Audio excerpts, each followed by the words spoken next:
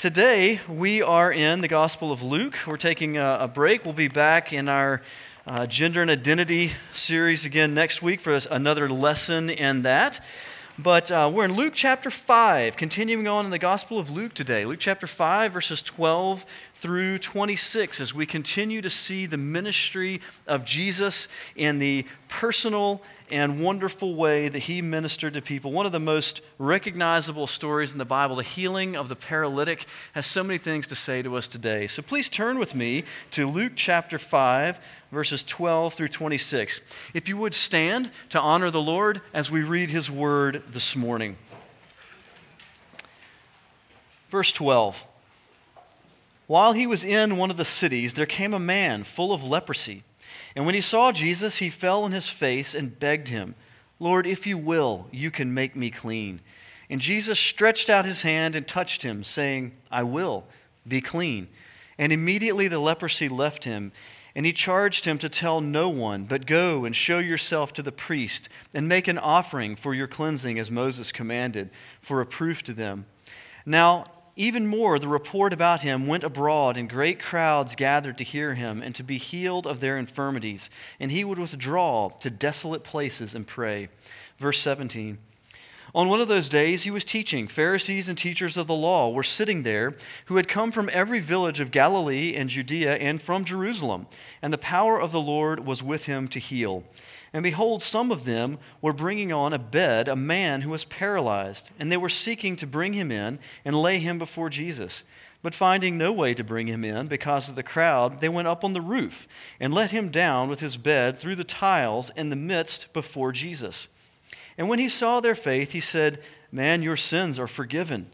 And the scribes and the Pharisees began to question, saying, "Who is this who speaks blasphemies? Who can forgive sins but God alone?"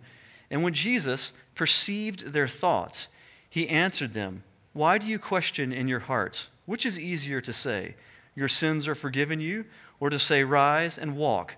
But that you may know that the Son of Man has authority on earth to forgive sins," he said to the man who was paralyzed, "I say to you, rise, pick up your bed and go home."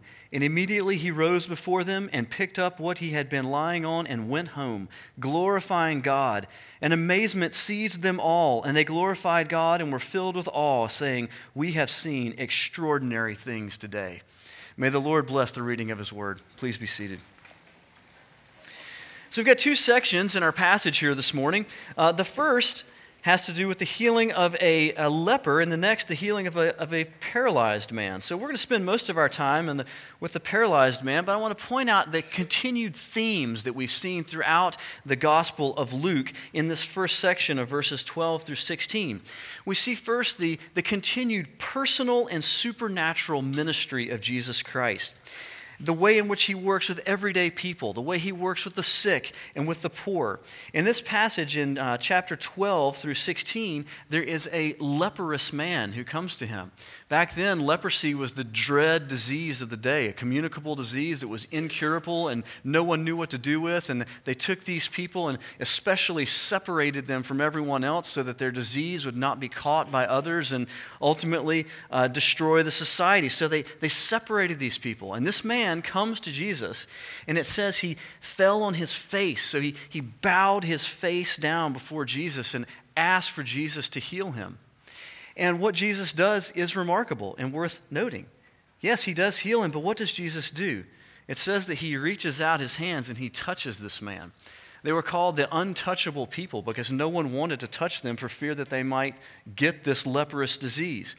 But Jesus, seeing this man's faith and having the power that he does, he reaches out and he touches this man and he says, "Be healed." And he is healed.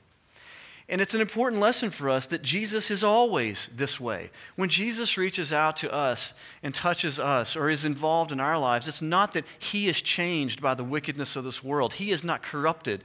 Instead, he changes us and he takes away our sins. He forgives our sins. He heals our diseases. And that's what happens with this man. He is healed, and he goes away rejoicing, and he sends him away, though with an interesting thing. He says in verse 14, "Don't tell anybody that this has happened to you." We see this happen over and over. Jesus gives this call out to the people. Don't tell anybody this happened. It's not really effective. People still go and they still tell everybody, and this fame keeps spreading. But our understanding of that is that Jesus is not wanting to be crowned a political king. He doesn't want the people to rush in and force him to become their political Messiah, because he never came to be a political Messiah. He came to be who he is, which is our spiritual Savior and Lord, the King of all kings. And so he sends him out and tells him to be quiet. But it says that his fame and the report about him just kept spreading. It could not be contained who Jesus was, and people kept coming from every corner and every village to hear about Jesus and who he was and what he was doing. But another theme that we've seen numerous times, and we see here again in verse 16, is that in the midst of this busy time. It's recorded in the Gospel of Mark. It says they were so busy they didn't even have time to eat because people were coming in and out and in and out. Everybody wanted to see Jesus. What does Jesus do? It says he would withdraw to desolate places and pray. We all live extraordinarily busy lives, and it seems like the more interconnected we get with technology, the more busy our lives get every day. Don't think that Jesus didn't live a busy life. He did. But he controlled that time, and he took time, made time to get alone with the Lord Jesus and to pray in quiet places that his soul might be strengthened and energized for the ministry that God had for him.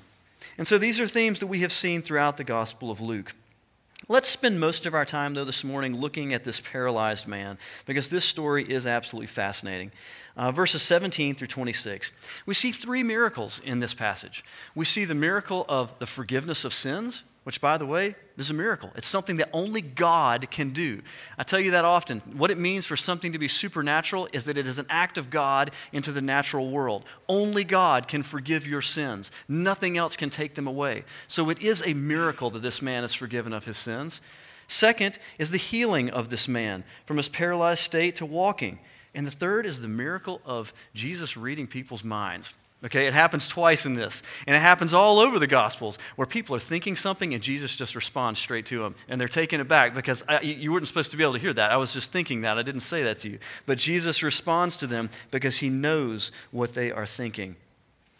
In the parallel passages of this, because this incident is recorded in Matthew and Mark as well in detail, because it was such a shocking incident, it says that this was taking place in the town of Capernaum, which we understand to be Jesus' home base of ministry. Not where he grew up, but where he was basing his ministry from during his time there. And so people were coming from all over the place. And one group of people in particular that was interested in Jesus' ministry for all the wrong reasons, but was coming to him, was this group called the Pharisees. And it said they came from Galilee, Judea, and Jerusalem. The Pharisees were zealous keepers of the law of Moses. If we go back and read in the books of Leviticus and Deuteronomy, there's many chapters that have to do with the law given by God to Moses.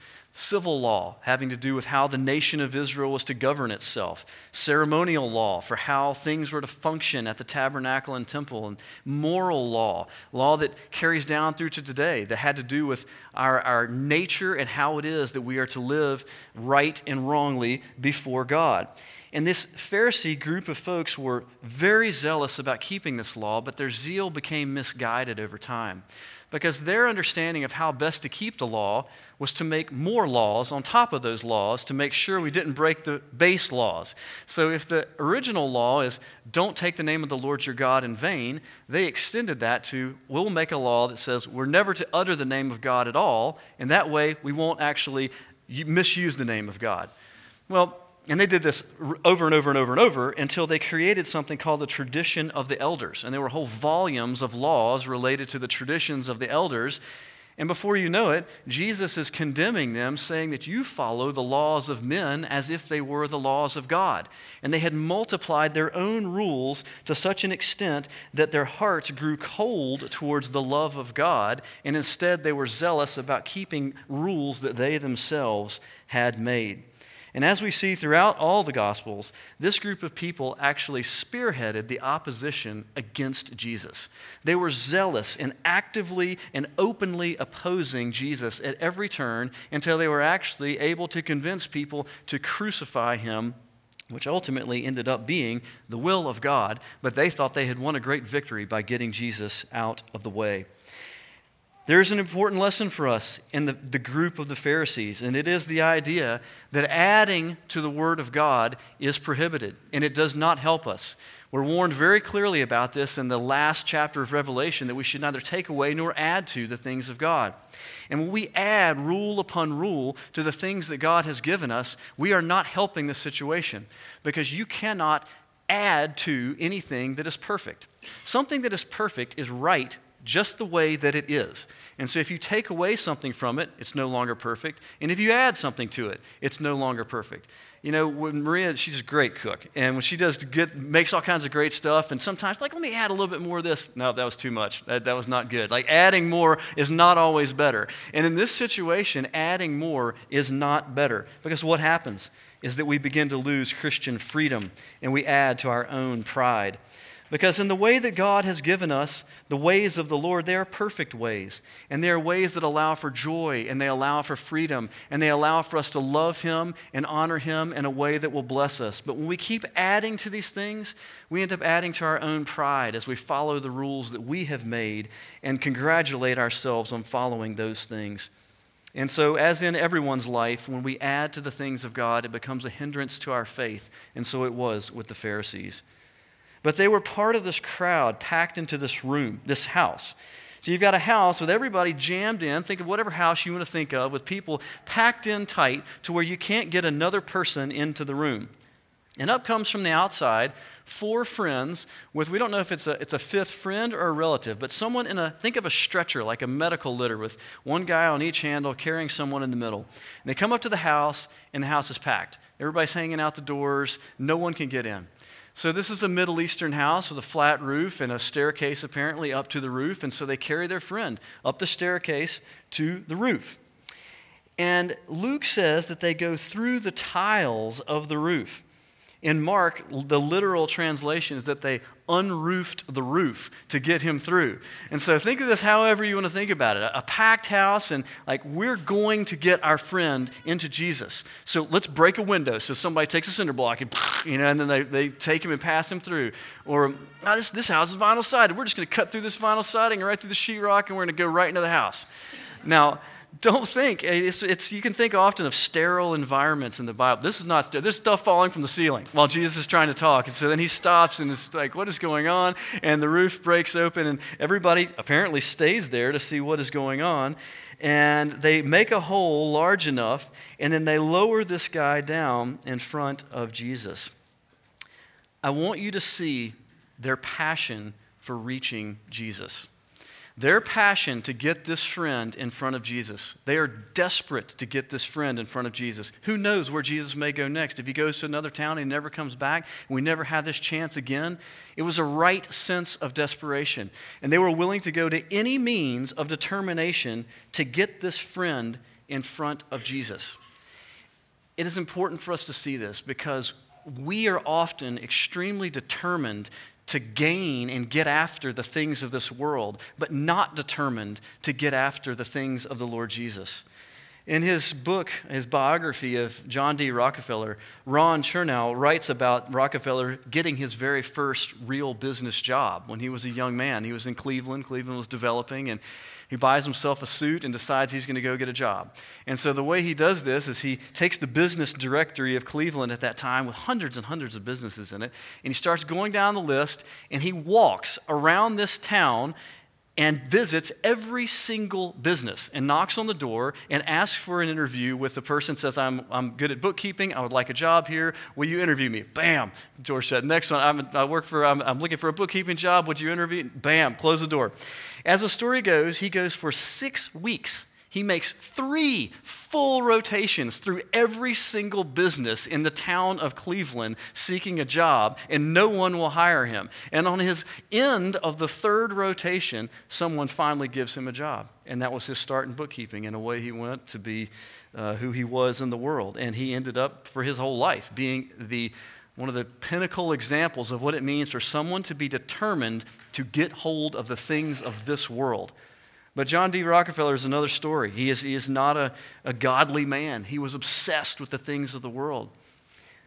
I say that illustration only to contrast it with us and how often it is that when it comes to seeking after the things of the Lord, we throw out excuse after excuse after excuse. And we are not determined like these men were to get their friend or to get ourselves before the Lord, to clear away any issue, to look at our week, to look at our day, to look at our schedule and take hold of that schedule and rearrange it and orient it so that we have time to be with Jesus. And we're not going to let go of the day until we get in front of Him, till we have time to be in His Word, till we have time in prayer, because we know that it is the most important part of our day.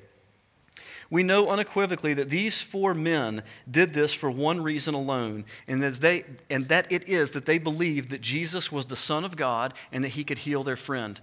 How do we know that? Because when they lowered Him down, Jesus affirmed it by saying, "Your faith, because of your faith, your sins are forgiven." Jesus saw their heart. He knew the true nature of their heart and that they loved Him and believed in Him, and that is why they were doing these things. So we see in verse 20, they lower Him down. In verse 20 it says, He saw their faith, and He said, "Man, your sins are forgiven you." He saw their faith and that He saw their heart. Jesus knew their heart. He knew what they thought about Him. Only Jesus can do this. We look at others around us, our friends, those that we know at work, and we may think that we know their heart. Maybe even our own children, we think we know their heart. But only God knows the true nature of your heart. But He knows it exactly. He knows exactly what is going on in your heart. And He saw the true nature of these men's, their belief, and that they demonstrated it by their actions, and He proclaims upon them the forgiveness of sins. But when He proclaims forgiveness of sins on this paralyzed man, the opposite reaction occurs in the Pharisees that are there. Because they know from the law of Moses and from reading the Old Testament that only God can forgive sins. So for Jesus proclaiming the forgiveness of sins on this man, He is, by definition, claiming to be divine. So many people will say, "Oh, Jesus never claimed to be divine." Yes, Jesus claimed to be divine. He went about doing the things that only God can do. And so He was either divine or He was blaspheming, which means he was against the Lord. And so the Pharisees see it as blasphemy, and they are thinking this in their mind. And it says in verse 22, Jesus perceived their thoughts. Jesus knew what was going on in their hearts. And whereas this one group was on fire with love for the Lord, this other group was a hardened adversary. And He could see in their hearts that they had no love for Him and that they were against Him. And in fact, that they hated Jesus and they opposed Him at every turn. And the application for us here is obvious. What is going on in your heart this morning? I can't tell. You can come out here in the lobby and shake my hand and smile and tell me to have a great week, and I'm going to shake your hand and smile and tell you to have a great week, and who knows what's going to happen from there.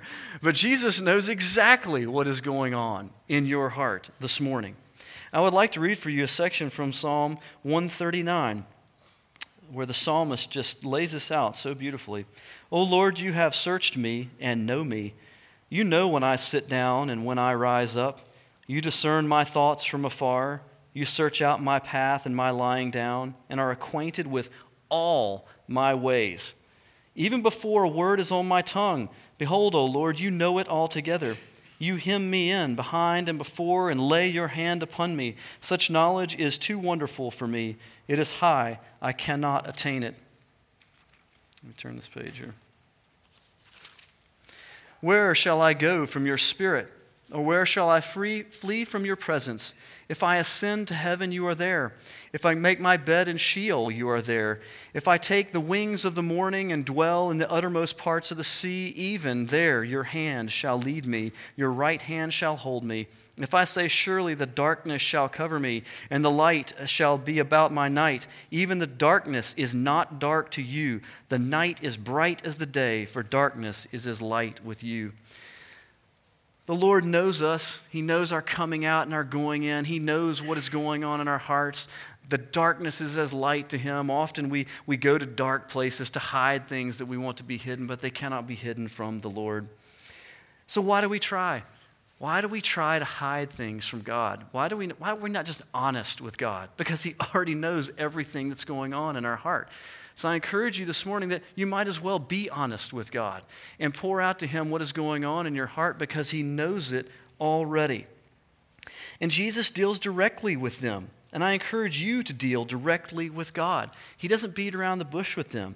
This man who loves him much, that is laying here before him, he proclaims upon him the forgiveness of sins.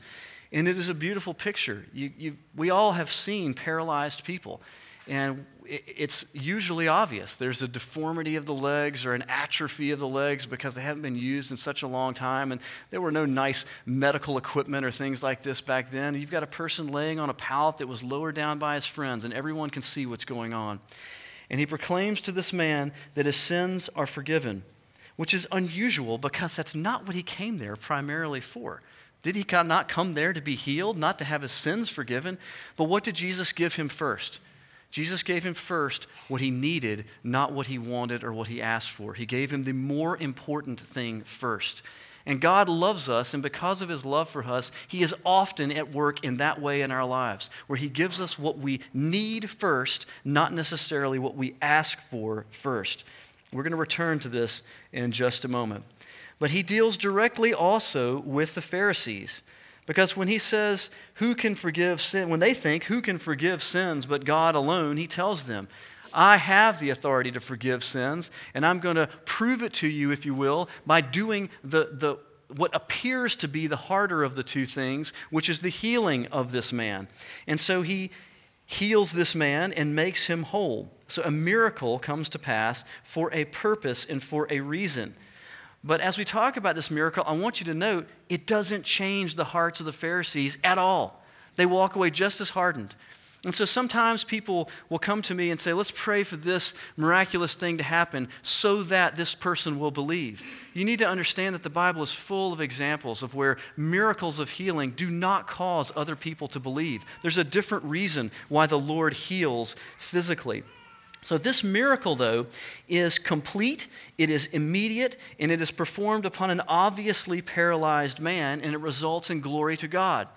We have some people in our day today that claim to heal, but they will keep away from them anyone that is obviously deformed or obviously has a problem because they're not true in what they're doing. Jesus took on the hardest cases because he had actual power. It says there in the passage, power was upon him from the Lord to heal. And so this man is radically changed. There's no question about it in the audience. It says the whole audience leaves saying, what have we seen here today? Because this was a work of the Lord. Because it results in glory to God. The purpose of the miracle was to affirm the divine nature of Jesus and his authority to forgive sins. Let me say that one more time.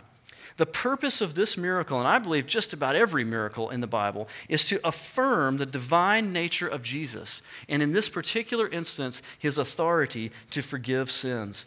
Jesus first gave this man what he needed, the forgiveness of sins. Jesus did not come with a mission to make all people in the world healthy. That was not his mission. Sometimes that is confused in preaching and teaching today, that it is God's will that all people be healthy.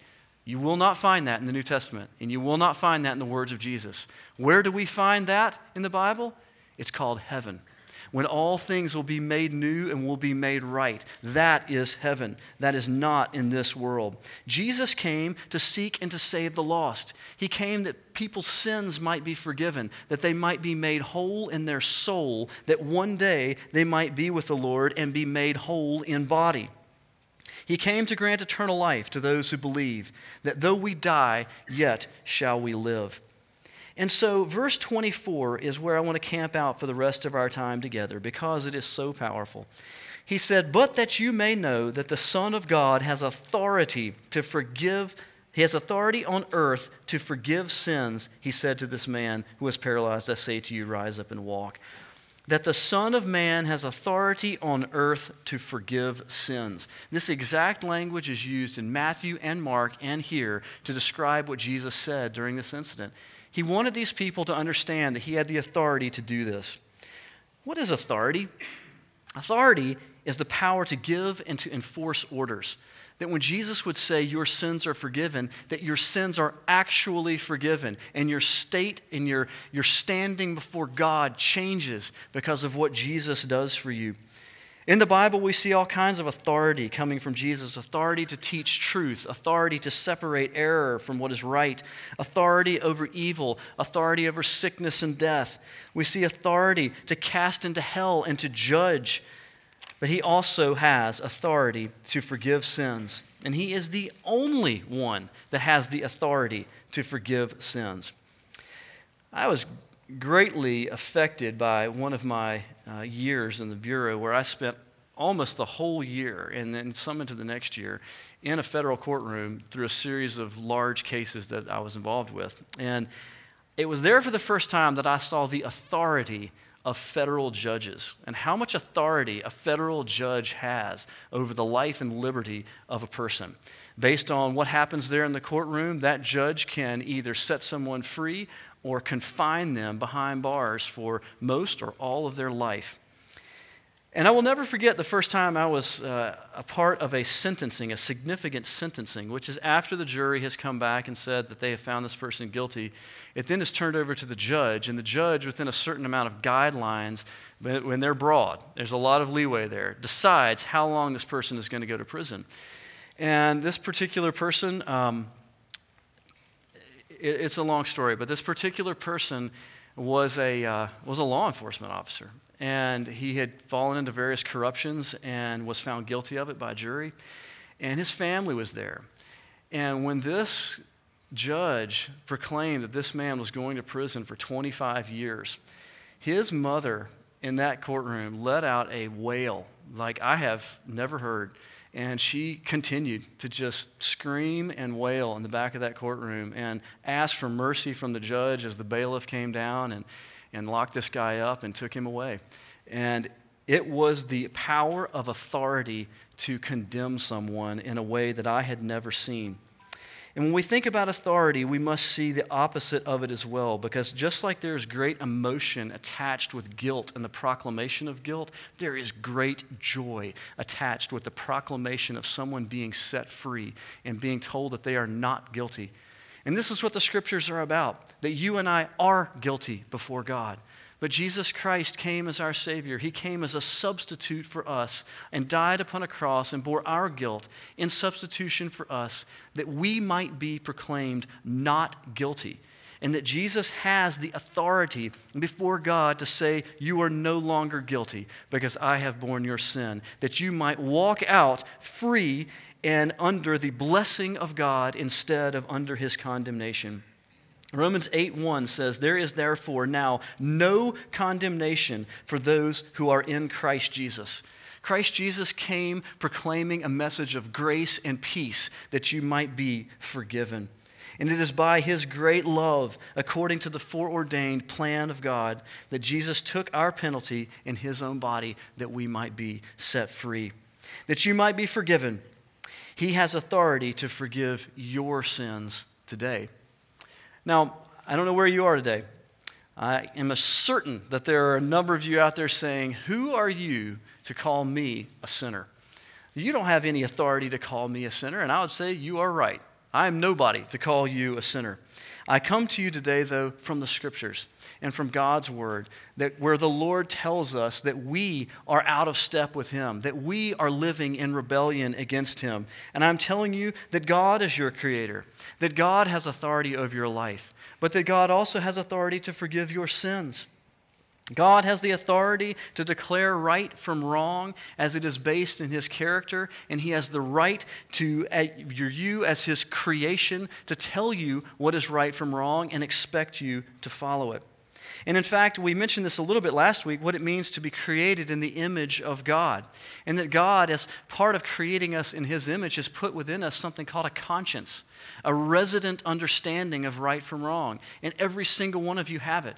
And even though you may reject the idea that you are a sinner, there is a sense of guilt that arises in your heart when you rebel against the Lord because of the conscience that God has put in you.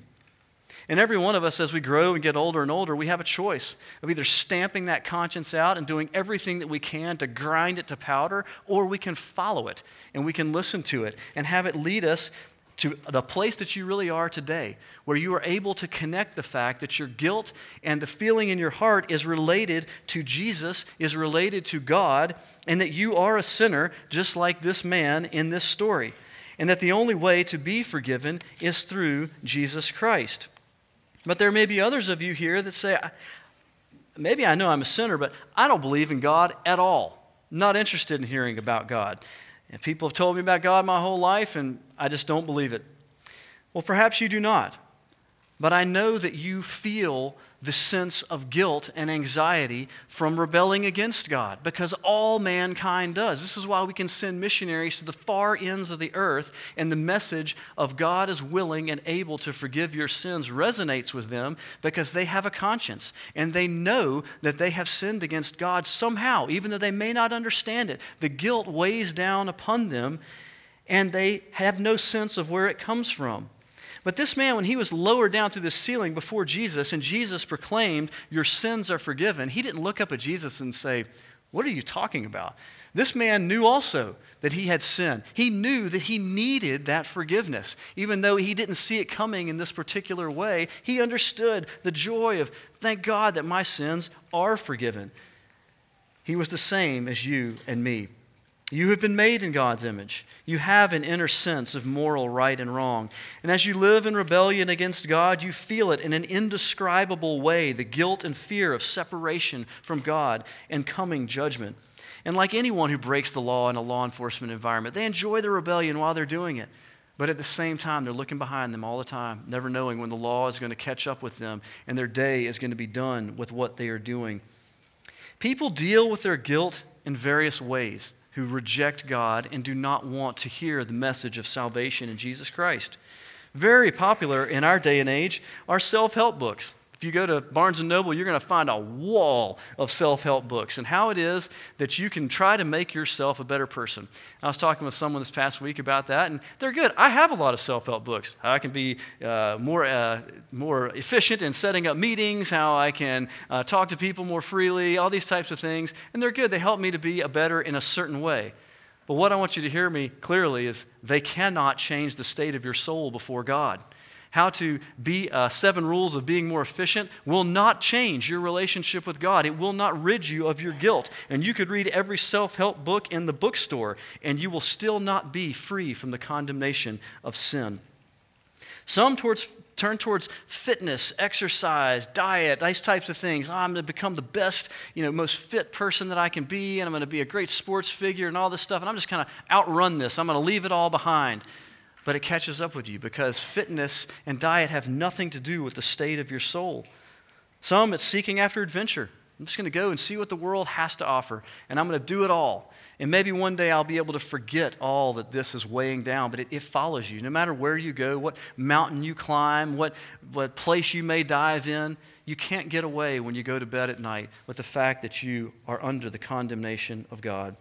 And so people often turn towards false religions of works. Or say, all right, I know there's some connection between me and God. And so I'm going to try to work my way towards God. I'm going to do enough stuff for God to where maybe God will be willing to accept me. But all of our deeds are as filthy rags. You know it if you're honest with yourself. Everything that you do is corrupt in some way or another. Everything I do is corrupt in some way or another. The motive of it, the reason I do it, the extent to which I do it, the extent to which I don't do it. It's all some way or another not fully the way that it should be. And so there's nothing that we can give to God to make Him love us. And sadly, sort of the last thing in our day and age where so many people turn when they hit midlife and they realize that I can't figure this out, is they turn towards alcohol and they turn towards drugs, or they go to the doctor and say, "Doctor, what's wrong with me?" And the doctor has nothing to say, and so they write him a prescription for a drug and try to numb the pain and try to forget what is going on. And we have countless people like that in our day, which is like taking a rusty piece of metal or a rotten piece of wood and painting it over with a new coat of paint, hoping that it's going to cover it up. And it looks great for a little while, but then it starts to bubble up because the rotten wood pushes through and the rust presses through and it all falls apart again because you haven't dealt with the root issue of what is really wrong, which is the fact that you have a broken relationship with God. We must turn to Jesus Christ, the only one who is able and the one who is willing and the one who gladly extends to you the forgiveness of sins, that the guilt of your sin might be removed from your life. You can walk out of this place today like that paralyzed man walked out of that building long ago, joyful, rejoicing in God, and saying, this is miraculous what the Lord has done for me. But you must come and you must seek it. You must ask. You must confess your sins. The last thing I would say before we go out from this place is a word to those who do believe.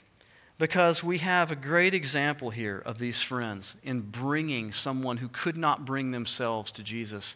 And in some ways, it's an example of those of us who know those who do not know Christ as their Savior. And we have a chance to go and tell them about Him and do something to perhaps bring them to a place where they might hear the gospel of Jesus Christ or bring the message to them directly. Do you do this? Statistically, most people that are Christians, most people that have grown up in the church, never tell another person directly about the gospel. They're either afraid of it, they're scared of it, they're ashamed of it, or for whatever reason, they will not open their mouth to tell another person about Jesus Christ. And I encourage you to not be that person. When you know in your heart that your coworker or your neighbor or your friend or your relative does not know Christ, speak to them. Do something, no matter how imperfect it is. If your heart is right in it and they know that you love them and you're trying to tell them something that will help them, they will see the rightness of your heart. And do it. Do what the Lord urges you to do. Open your mouth. Take those who are around you and introduce them to the love and the forgiveness of Jesus Christ, that they might be made whole. Let's pray together. Lord Jesus, thank you so much for this time.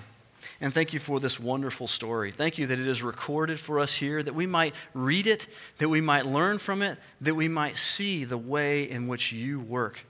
Lord God, we thank you for your authority over all things. But this authority would be a terrible thing if it were not matched with your perfect love and goodness. But when we take your love and your goodness and we match it with your authority, the most blessed thing comes out of that blessing for us, that we might know you, that we might be forgiven. And so I pray this morning for every person, wherever their heart may be today, I pray that they would lay down their burdens before you, that they would confess their sins and understand that there is absolutely nothing that this world has to offer that will allow them to have peace with you except Jesus Christ. Lord, we thank you for your grace and your mercy. We commend ourselves to you. In Jesus' name we pray. Amen.